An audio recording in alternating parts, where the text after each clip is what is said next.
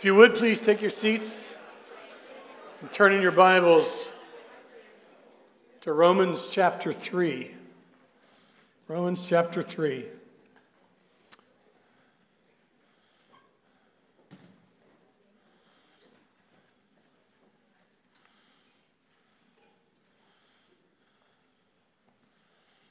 Now, I guess we have a new tradition, custom, that when the scriptures are read at the beginning, do I have a little echo here? Am I okay? That we're all going to stand. Stand if you can. People like me can't, so I understand that. Stand if you can, please. And consider Romans chapter 3, beginning in verse 9. Donna? Verses 9 through 26.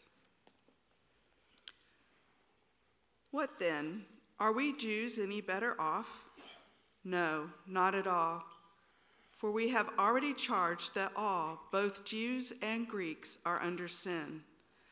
As it is written, none is righteous, no, not one. No one understands. No one seeks for God. All have turned aside. Together they have become worthless. No one does good, not even one. Their throat is an open grave. They use their tongues to deceive. The venom of asp is under their lips. Their mouth is full of curses and bitterness. Their feet are swift to shed blood. In their paths are ruin and misery, and the way of peace they have not known. There is no fear of God before their eyes. Now we know that whatever the law says, it speaks to those who are under the law, so that every mouth may be stopped, and the whole world may be held accountable to God. For by works of the law, no human being will be justified in his sight, since through the law comes knowledge of sin. But now the righteousness of God has been manifested apart from the law, although the law and the prophets bear witness to it. The righteousness of God through faith in Jesus Christ for all who believe. For there is no distinction, for all have sinned and fall short of the glory of God, and are justified by his grace as a gift through the redemption that is in Christ Jesus, whom God put forward as a propitiation by his blood, to be received by faith. This was to show God's righteousness, because in his divine forbearance he had passed over former sins. It was to show his righteousness at the present time, so that he might be just and the justifier of the one who has faith in Jesus. Here is the word of the Lord.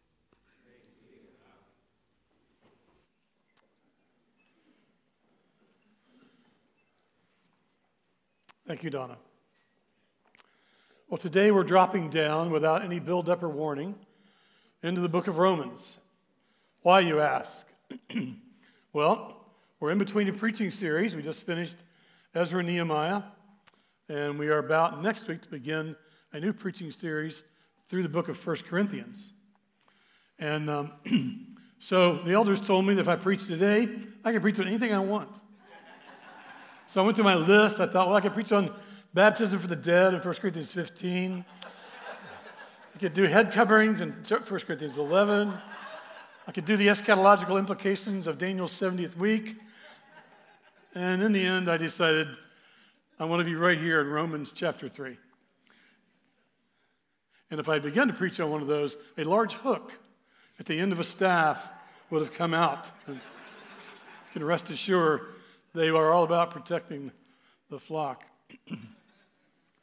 Well, I picked this text that you just heard for a particular reason. When you get to be my age, and particularly my condition, you realize you don't have that many sermons left in you. And so when you get the chance, you, like me, would want to talk about the most important things. And that's why I picked this text. Commentator and theologian Leon Morris calls this text, paragraph from verses 21 to 26, he says, it's possibly the most important single paragraph ever written. The most important single paragraph ever written. We all ought to know what's in this paragraph. This paragraph unlocks the mysteries of God that were hidden from ages and generations past. This text, this paragraph in 1 Corinthians, in Romans 3, 21, 26, is going to speak to us about what exactly happened on the cross and the story behind that. And this paragraph changed me in 1982. And I had a much deeper understanding of the atoning sacrifice of Jesus on the cross. And I trust that it will change you as well. For those of you who already know this well, then you'll be encouraged and built up even again. For those of you who don't, I pray that this will change you and you will see the cross of Christ in a different light. The text we are given, we're going to be considering today, answers a universal and fundamental question. How can a single person, how can a sinful person, single or married, how can a sinful person ever be forgiven and accepted by a holy God? How can a sinful person ever be forgiven and accepted by a holy God? Or more succinctly, how can I possibly be righteous? Now, there are many current approaches to answering that question. How can a sinful person ever be forgiven and accepted by a holy God? Some would say, well, there is no God, so don't worry about it. That would be convenient if it were true, but it's not. Psalm 14, verse 1 says, the fool has said in his heart, there is no God. There is a God, and to whom is he to whom we will all give an account someday. Don't be fooled into thinking anything less. Some would say, it's all right, there is a God, but he won't judge you. He will send everyone to heaven. When I was a child, there was a very trendy pop song, and none of you remember my childhood, except a couple maybe, of what that could possibly be like. But I think the McGuire sisters had a hit in the mid-'50s, and later on, the song was called He. It was just called He. And we'll get to the lyrics in a minute, but it's supposedly about God, although God's name is never mentioned. Jesus is never mentioned. It's just kind of a generic God. And it was recorded by Andy Williams and the Righteous Brothers and Elvis, Diana Ross and the Supremes, and my favorite, Tammy Wynette. Now, I was going to be playing the Tammy Wynette version as you came in through the doors to get today, and I floated that by Daniel. He didn't say no, he just looked at me strangely. Nonverbal communication. But let me quote to you, and we perhaps have on the overhead, the last verse of this, and all the verses are kind of like this. He can touch a tree and turn the leaves to gold. He knows every lie that you and I have told. Though it makes him sad to see the way we live, he'll always say, I will forgive. Though it makes him sad to see the way we live, he'll always say, I forgive. Now, of course, again, there's no mention of who this God is. There's no mention of the cross of Calvary. It's a sort of a generic God who's kind of a sad character, isn't he?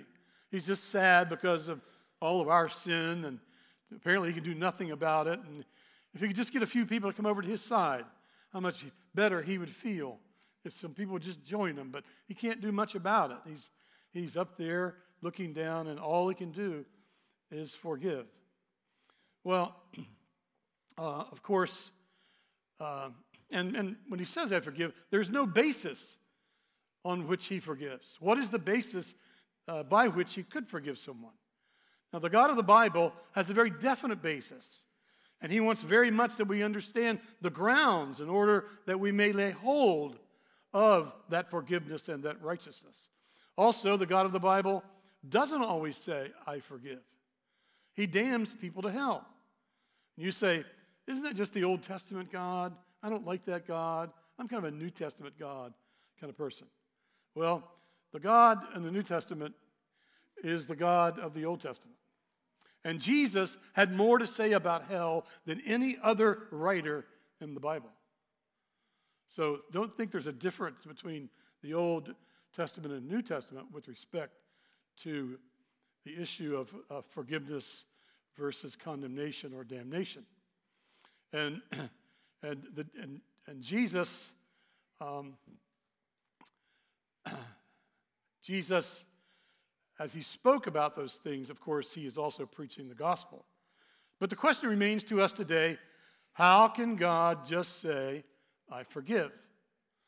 So we'll see that Romans 3:21 to 26 answers that question, explains it, how it can be. And so we're not going to hurry through it, the text. We're going to marinate in it a bit. And we will see that we will, as some of you might already know, that we are justified by grace alone, through faith alone, in Christ alone, for the glory of God alone. So as we unpack this, before we do, let's ask for God to be with us. Let's pray. Heavenly Father, as we consider your great salvation this morning, I pray that you would speak loudly to our hearts concerning your good news in Christ Jesus. We who are prone to distractions, worldly concerns, or superstitious beliefs need your Holy Spirit to teach us, to convict us, to enlighten the eyes of our understanding, even cause some here to be born again to a new and living hope. Oh Lord, how glorious is your gospel. How wonderful is your plan. May we agree with the psalmist in Psalm 111 who says, great are the works of the Lord, studied by all who delight in them. Lord, as we study your great work of salvation, we study it because we delight in it. And so, we ask that you would reveal yourself to us in Scripture, we pray. In the name of Jesus, our great high priest. Amen. Amen. Well, having been inspired by Pastor John McLeod, today I have 6 points. So we'll work quickly through some of them. First, the need for God's righteousness. Second, the means of God's righteousness. Third, the form of God's righteousness. Fourth, the source of God's righteousness. 5, the basis of God's righteousness. And finally, the purpose of God's righteousness. The purpose of God's righteousness. Let's begin with the need for righteousness, which is, summary, it said, the need for righteousness is because of the depravity of man. And we already heard Donna, she read to us from particularly verses Romans 9 through verse 20. And before we get into the text proper, let's examine the verses leading up to it, which amount to a summation of the first 2.5 chapters of the book of Romans. After Paul's formal introduction to the Roman church, which by the way he had never personally been to, Rome is unusual in that way, since most of his epistles were to churches that he had personally established and with whom he had had a previous relationship. He certainly knew people there, but he hadn't been there yet. And that's why the length of the book of Romans is because he's outlining his gospel as he received from the Lord Jesus Christ. And he longs to visit with them and to communicate, and he communicates that early in the letter. After this brief introduction, he launches into the theme that will dominate the entire epistle: the gospel of Jesus Christ and how one can obtain the personal righteousness that every person needs in light of the justice, holiness, and judgment of God. So flip over a few pages and look at chapter 1, and verses 16 and 17. He gives us the theme of the book of Romans. Find it, verses 16 and 17, chapter 1. For I am not ashamed of the gospel, for it is the power of God for salvation to everyone who believes, to the Jew first and also to the Greek. For in it the righteousness of God is revealed from faith for faith, as it is written, the righteous shall live by faith. This righteousness, then, if not attained, obtained, received, will result in the wrath of God upon every worker of unrighteousness. So look at 2 verses later, verse 18. For the wrath of God that is presently and will futurely is revealed from heaven against all ungodliness and unrighteousness of men. So God's wrath is upon us if we are unrighteous. You may be tasting a little of it now, but you will taste a lot on that day. And Paul here is not talking about the parental discipline of God to his people, but rather the unspeakable, ferocious punishment by this all-powerful, righteous judge of all the earth. And do not misunderstand here, there is no middle ground. One is either a righteous person or an unrighteous person. And every unrighteous person will ultimately face judgment on that day of judgment. And Paul goes on in the next 2 chapters in Romans, making his case like a thundering prosecutor with a hardened criminal, repeat criminal before the judge. And he brings, in chapter 1, he prosecutes the average run-of-the-mill atheist, pagan, God-ignorer, agnostic. In chapter 2, he takes on the average run-of-the-mill good person. They don't fare any differently, believe me. And he judges them with the secrets of their own hearts as evidence. They judge people, but they don't live up to their own standards, let alone God's. Their nice and polite hardness toward God will not help them. Look at verses in chapter 2, verses 6 to 8. He will render to each one according to his works. To those who by patience and well-doing seek for glory and honor and immortality, he will give eternal life. But for those who are self-seeking and do not obey the truth, but obey unrighteousness, there will be wrath and fury. It's not just a simple wrath, it's a ferocious wrath. Now, and then lastly, Paul puts the Jews, as it were, on trial. Because they were God's chosen people, and they had the scriptures that gave them tremendous advantage over any other person in any other nation at any other time in history. And so the question was, do they get, as God's chosen people, do they get judged by the same standard as the Gentiles, or do they get special treatment? The answer is they don't get special treatment. So look at verse 10 in chapter 3, what we've already heard. What then? Are the Jews any better off? Not at all, for we have already charged that all, the charge has come. He's in court. There's an accusation being made. A charge has been brought forth. It's been a charge that all, both Jews and Greeks, are under sin, as it is written. So, the charges have been brought, the accusations have been made, and they stick. And Paul quotes the Old Testament here in the following verses just to make sure that the Jewish readers in Rome clearly understand that the charges are for all of us, Jews and Gentiles alike. And there's only 2 categories of people in the world, Jews and Gentiles. So if you're Jewish and you're Jewish, you're in that camp. If you're like me, probably a Gentile, and all my ancestors, as far as I know, were Gentiles. Well, that's the most of the people in the world. But he says all of them, Jew and Gentile alike, are under sin. They are guilty. And he sums it up with, none is righteous. Look at verse 10. None is righteous, no, not one. So, having established that, everybody here is on level ground. Maybe you think, I'm a really hardened sinner. Well, you might be down in a mine shaft somewhere, and maybe you're here and you're a young person and you obey your parents and do all. Maybe you're up on the Alps, but neither one of you can touch the stars. That's how far away you are from being accepted by God and being forgiven of your sin.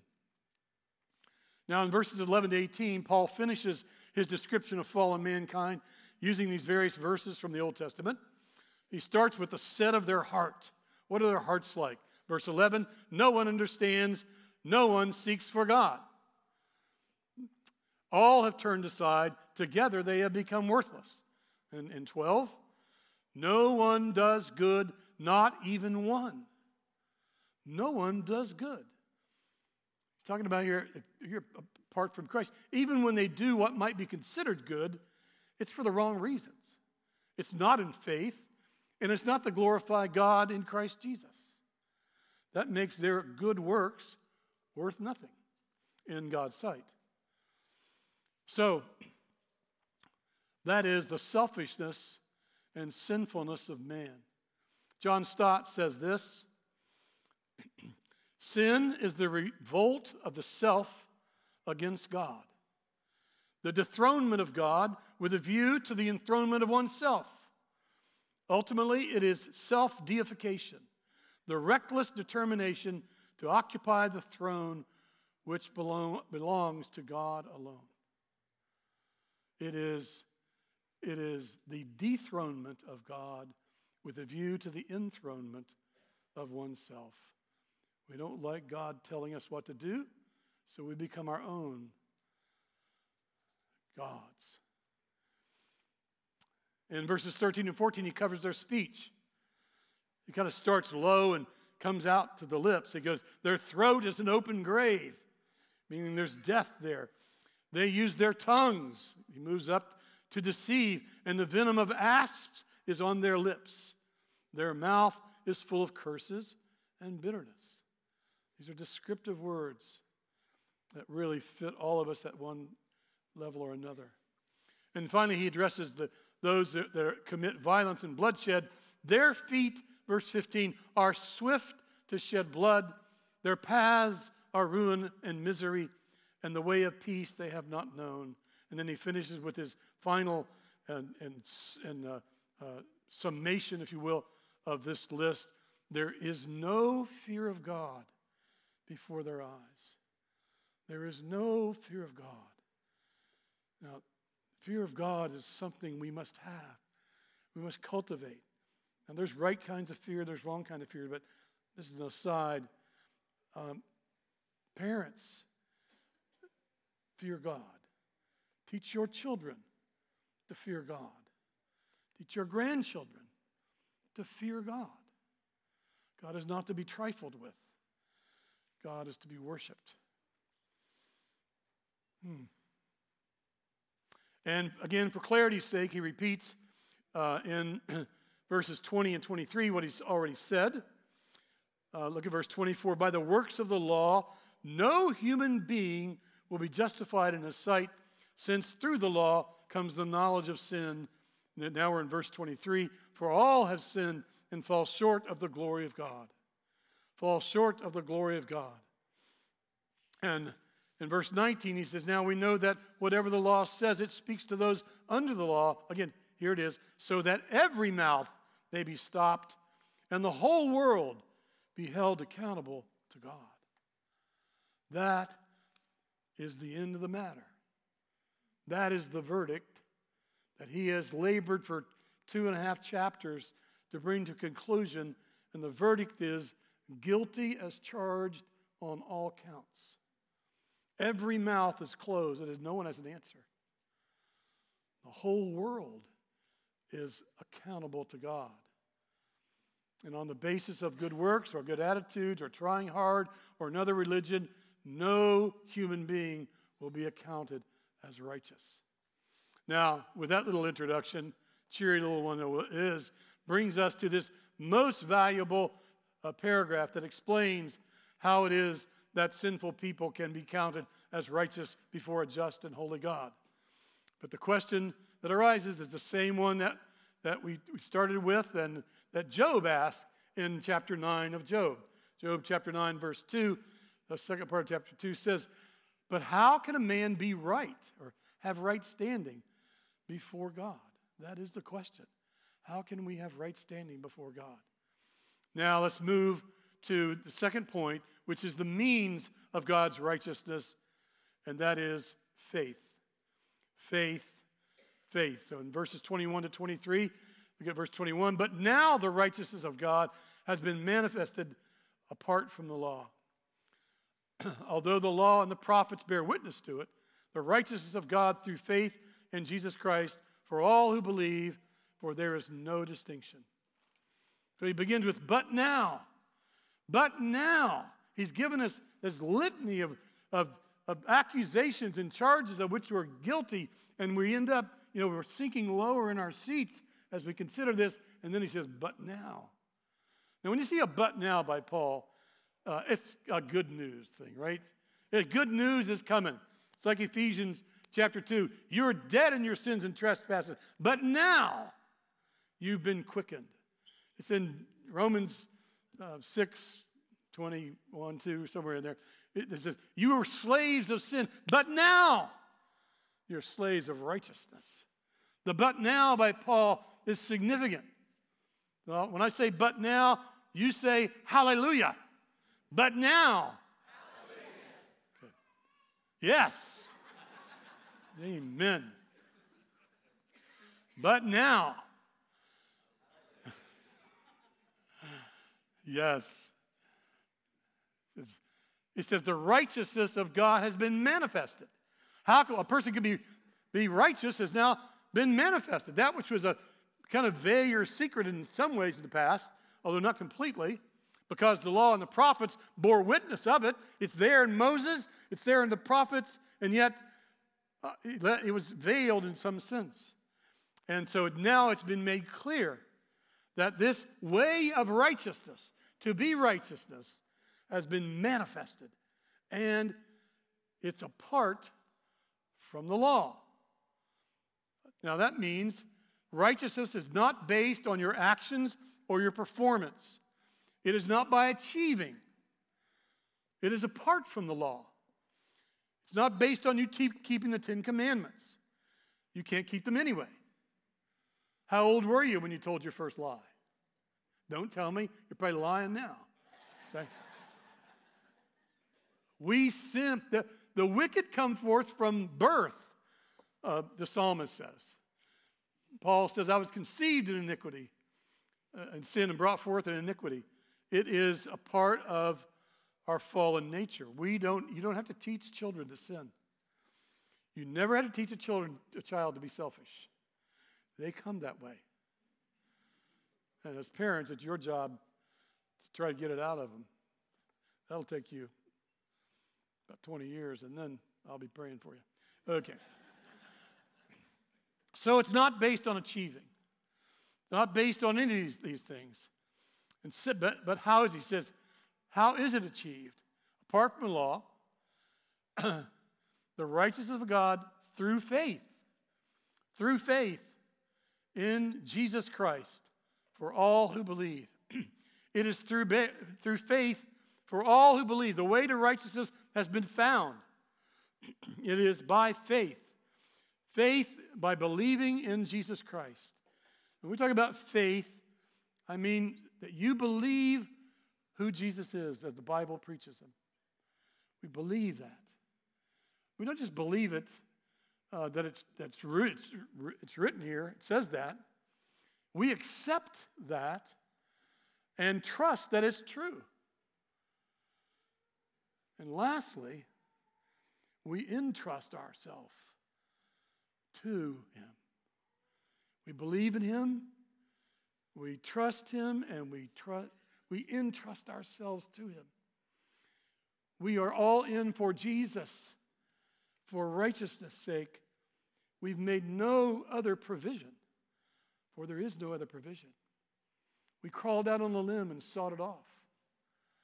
It's Jesus and Jesus alone. Martin Luther said, faith is a lively, reckless confidence in God. A lively, reckless confidence in God. And to who is this? What's the extent of this righteousness? Verse 21, for all who believe. That means the door is open wide. Don't try to work yourself to being accepted by God. Believe your way there. Have faith. It's for everyone. Verse 22, for all who believe. It's a continuing process. We keep on believing. We keep on believing. Everyone needs it because we've all sinned and fall short. And that also is a continuing process. Not like I used to sin and fall short, but now I don't. The truth is, I'm always falling short of the glory of God. And so I always need to be believing and trusting in Jesus Christ because I'm always falling short. And we'll get to the content of that belief a little later. But suffice to say, it is for all who believe without distinction, Jew or Gentile. And that in itself is an amazing revelation. We Gentile Americans take it for granted that, the promises for us or whatever, that we read the Bible. Listen, the idea that Gentiles like us, like me, could be saved, the Jews in the Old Testament didn't believe that, with a few exceptions. You have Rahab, you have Ruth, you have Nahum, you have a few Gentiles. But other than that, they were all lost. Remember what Ephesians 2, 11 and 12 says. Therefore, remember that at one time you Gentiles in the flesh, called the uncircumcision by what is called the circumcision, which is made in the flesh by hands. Remember that you were at that time separated from Christ, alienated from the commonwealth of Israel, and strangers to the covenants of promise, having no hope and without God in the world. That's what everybody was like until the gospel was spread to the nations. And when Christ, it was always intended that would be the fulfillment. Through Abraham, I'll bless the nations. But that now, when does that come to take place? It begins to take place at the cross of Christ. And we see the gospel going forth to Gentiles for the first time. And so, don't take it for granted. Now, point 3, the form of God's righteousness. The form of God's righteousness is justification. Justification. Look at verse 24, first part. And are justified by his grace as a gift. It's justified. What's it mean to be justified? It means the cancellation of guilt. It's a legal term. It's forensic. It is the relationship of conformity to the law. To be justified is to be found faultless when examined by the moral law of God. It is to have right standing with God himself. To be justified. To be justified means that you've been declared not guilty. It is declarative. It is pronouncing the person not guilty or pronouncing the person righteous. Sometimes with the connotation of vindicating them. Someone who had been found guilty now has been proven that his trial was messed up and he was really guilty. So a court will make a declaration of that innocence. That even though he'd be somewhat restored to his former legal position. So it is declarative. And we see it in the Old Testament as well.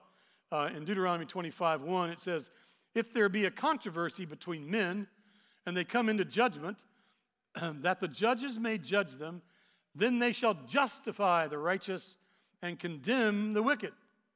Justify is declare them to be righteous, and to condemn those who are wicked. So justification is a declaration of your righteousness.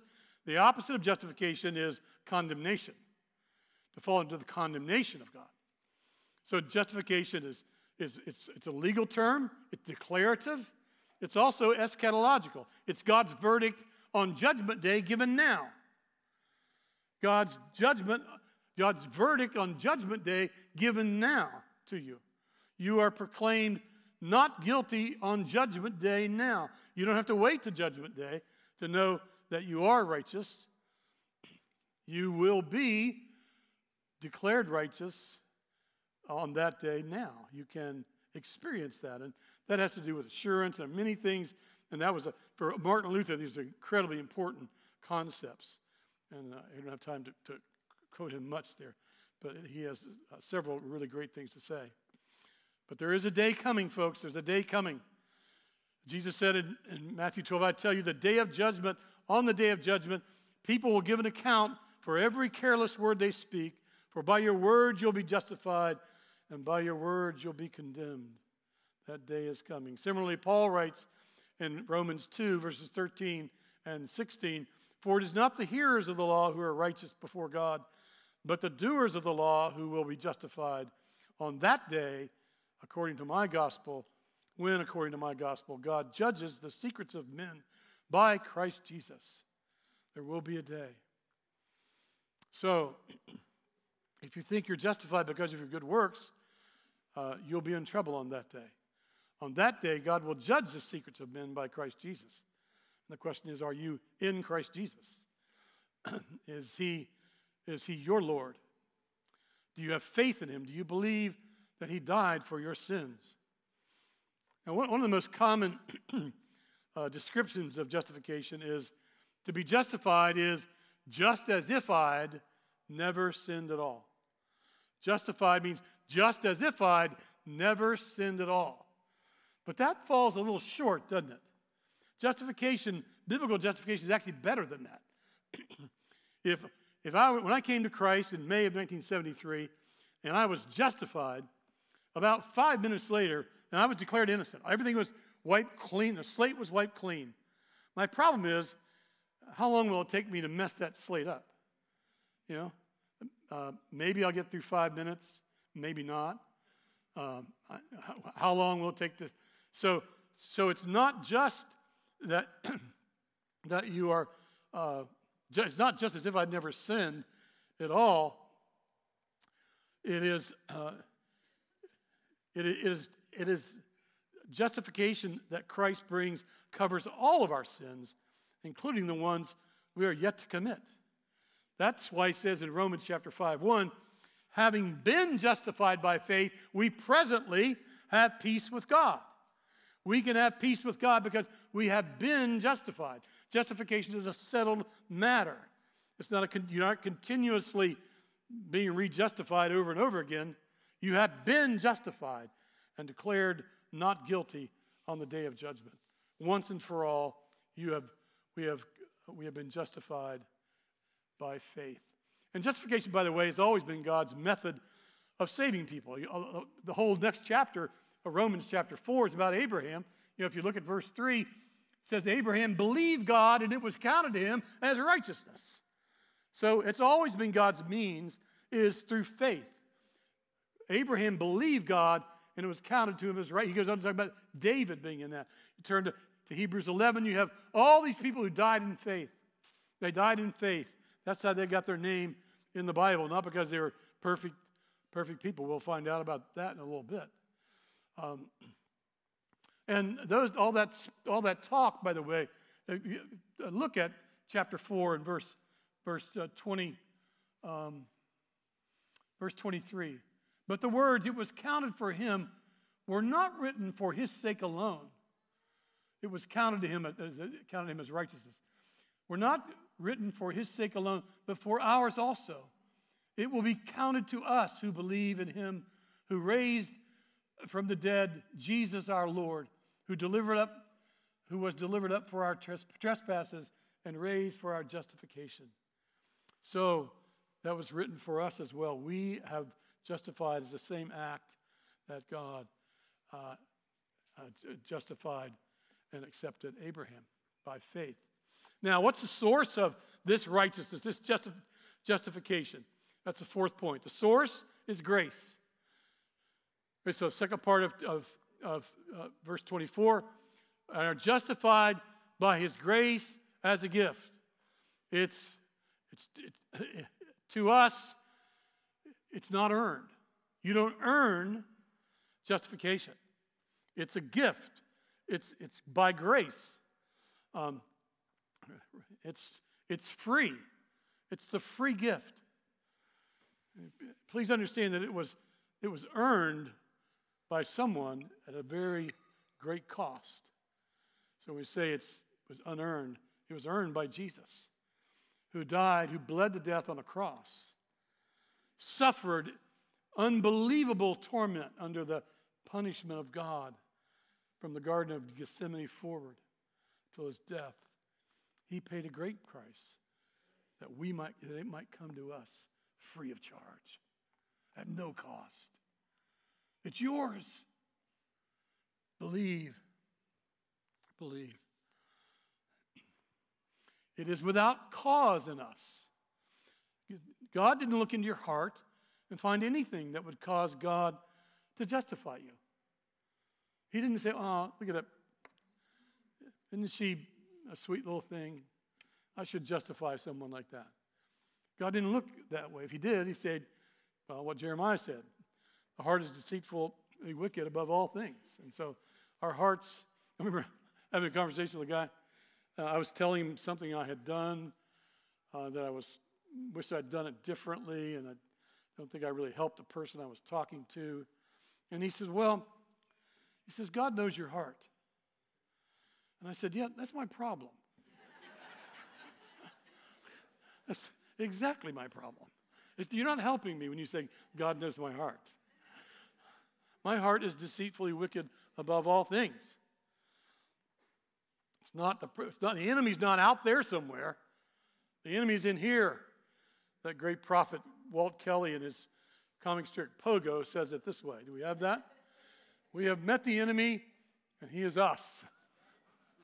We are our own enemy. We are the ones that have gotten us in the place we're in.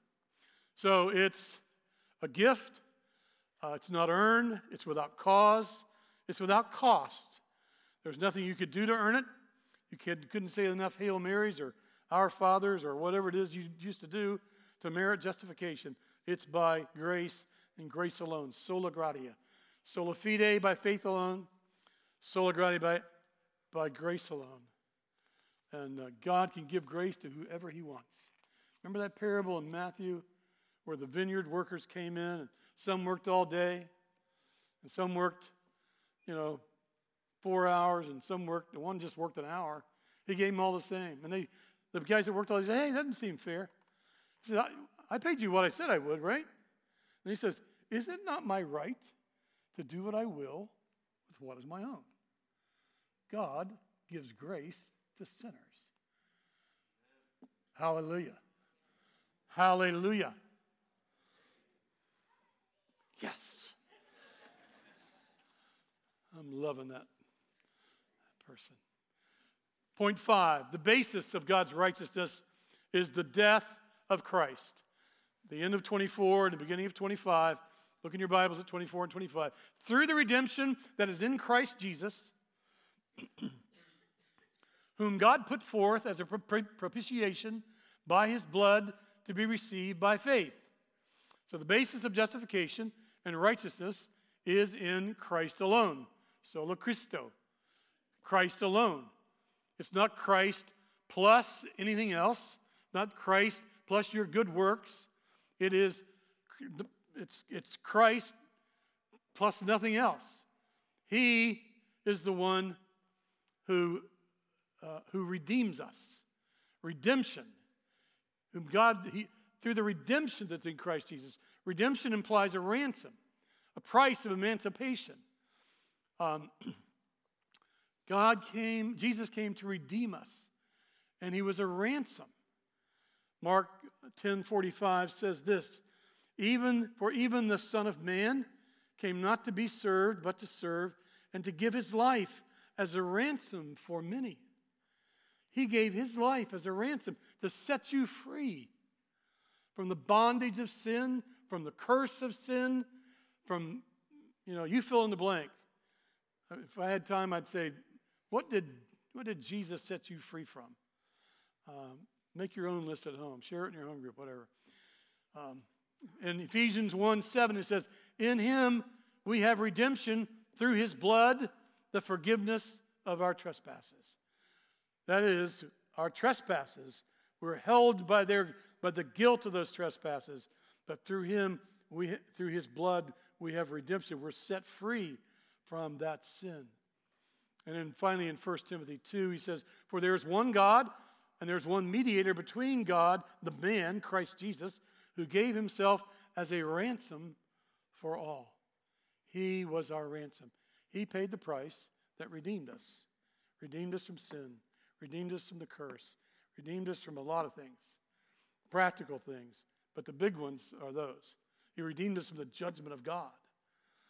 And so when we look at this, consider Christ's redemption through his ransoming. Now,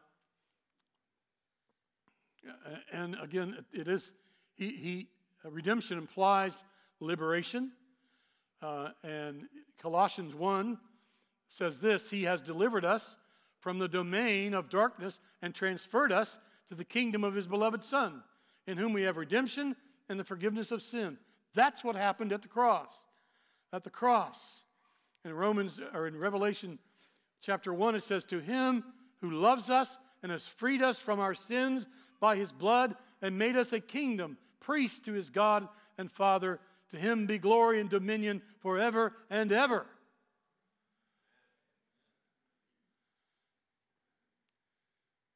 He freed us from our sins. It says now in verse 25, look at verse 25, whom God displayed publicly as a propitiation by his blood. What exactly is the significance of the Son of God dying on the cross? Well, Jesus Christ being fully human and fully God died. Now we understand that Christ in his human nature died. God, the eternal Son, did not die, for it's impossible for him to die. The divine nature was not subject to death. But Jesus, the Messiah, the mediator, he died. Hebrews tells us that Jesus, the incarnate God, is our high priest. Therefore, he says in Hebrews 2, he was made to be like his brothers in every respect, so that he might become a merciful and faithful high priest in the service of God to make propitiation for the sins of the people. So he is our high priest. He is like us, yet without sin. And he became our sin offering. Our sin offering. Now, for the overhead, I'm going to skip a quote. So what does it mean that he made propitiation by his blood? Well, to propitiate somebody means to appease their wrath, to placate them. To some, this is an embarrassing notion because it supposes that God is angry. And that's a very uncool thought today in today's culture and inside and outside of Christendom for that matter.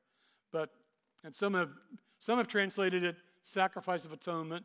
And while that's good, some of the others have actually said mercy seat, referring to the lid that was on the Ark of the Covenant on which the blood was poured on the Day of Atonement once a year. And some of others have described it as expiation, which is a covering of our sins. So you might picture all your sins on that mercy seat and the blood being poured on it that covers it. And all those are descriptive terms. They're good, they're helpful, they're kind of hints. But propitiation in its full meaning of the word means to appease the anger of an offended person. John Murray, in his book Redemption Accomplished and Applied, says it this way. Propitiation presupposes the wrath and displeasure of God. And the purpose of propitiation is the removal of this displeasure.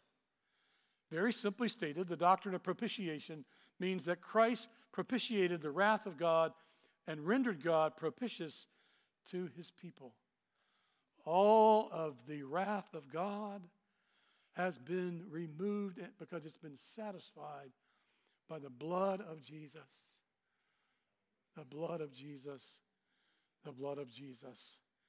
He satisfied God's requirement. He appeased the wrath of God, God's furious wrath. And Good Friday for the Christian is the Day of Atonement. And Jesus Christ is the world's propitiatory sacrifice. On the cross, Jesus suffered on our behalf, in our place, substituting himself for the suffering that we should have undergone. So it's called substitutionary atonement. To be received by faith. He says at the end, again, justification by faith is sola fide, by faith alone. And finally, the purpose of God's righteousness is the glory of God. This was to show God's righteousness because in his divine forbearance, he had passed over former sins. It was to show that his righteousness at the present time, so that he might be just and the justifier of the one who has faith in Jesus.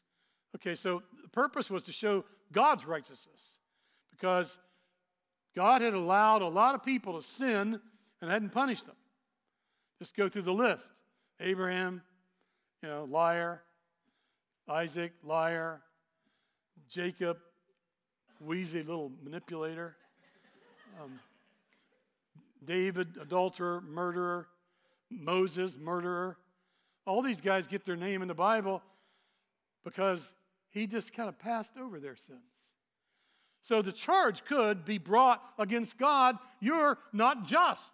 If you were a just God, you would have punished all those men, all those Old Testament saints, for they all had sinned. And now, remember that their revelation of God was much less than ours in some ways. Abraham saw our day and rejoiced in it, Jesus said. So what David and Abraham knew, we don't know exactly.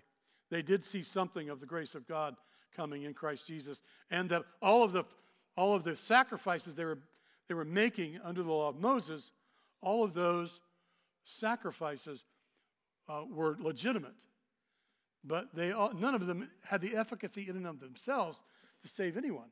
The blood of bulls and goats, Romans says, won't do the job, but they were all pointing to the blood that would be shed by the Lamb of God.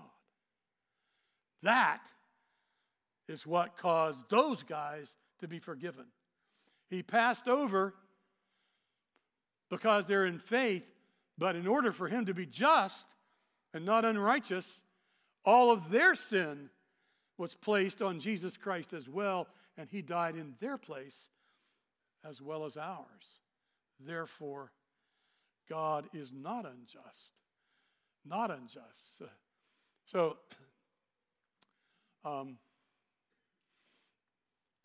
John Stott says in his commentary in Romans, says, for God to have forgiven their sin lightly would have been to have compromised with the lie that moral evil does not matter. And so to have violated his own truth and mocked men with empty, lying reassurance, which at their most human, they must have recognized as a squalid falsehood, which it would have been. Because somebody had to pay the price. Someone had to pay the price for their sin, or God would have been unjust. But God justified them by the blood of Jesus. That makes him both just in that he punished their sin, and the justifier that he could release us and all those Old Testament saints as being righteous. He is just, and he punished it, and he's the justifier. That he forgives us in Christ Jesus. Good news, right? Hallelujah. Okay. Yes.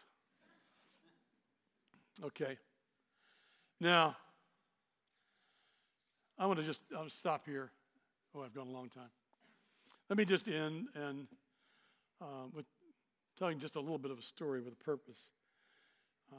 In 1986 and 1987, I was living in Mansfield, Ohio, or in that area, part of that time in Mansfield. And there was a prison there. And I went usually once a month for a couple of years to teach a Bible study in the prison. And it was not a cheery place. As a matter of fact, they filmed a big movie there later on called The Shawshank Redemption.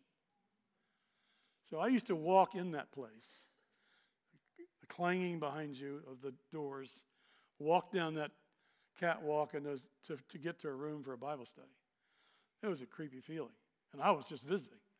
I can imagine if you had to be there, what that was like. Now, I want you to put yourself there, though, mentally, and say, you're in prison. You're not just in prison. You're not just doing possession charges. You committed a capital offense, and you are awaiting execution. You're awaiting execution. And so one day, the appointed day for your execution, there comes a knock on the cell door, and you go, and the guard opens the cell door, pulls it back, and says, someone has volunteered to die in your place. You can go home. That'd be a happy ending, right? Now, a human illustration like that doesn't match the majesty of the cross.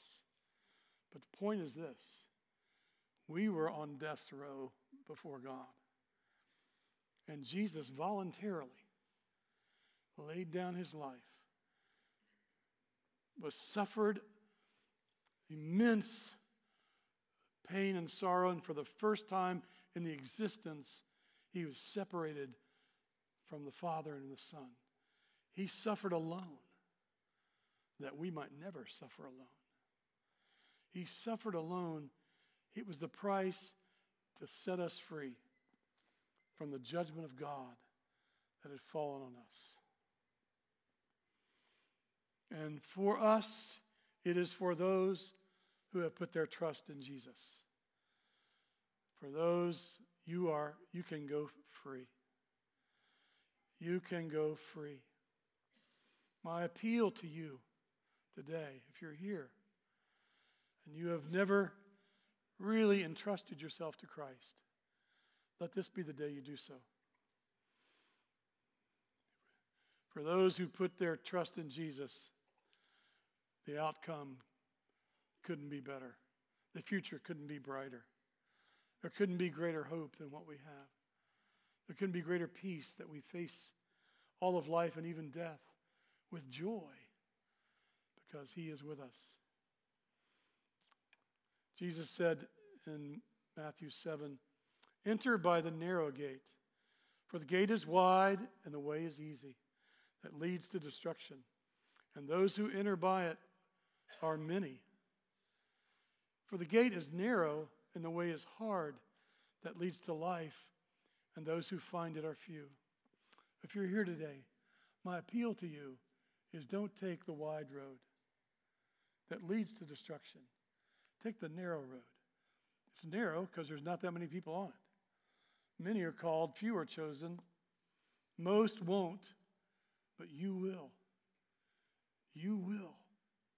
If you walk that path, that road, through that gate, and lead that life of faith, where you're justified by faith alone, through faith alone, by grace alone, by Christ alone, for the glory of God alone. Let's pray. Can I have the worship team come up? Heavenly Father, as we read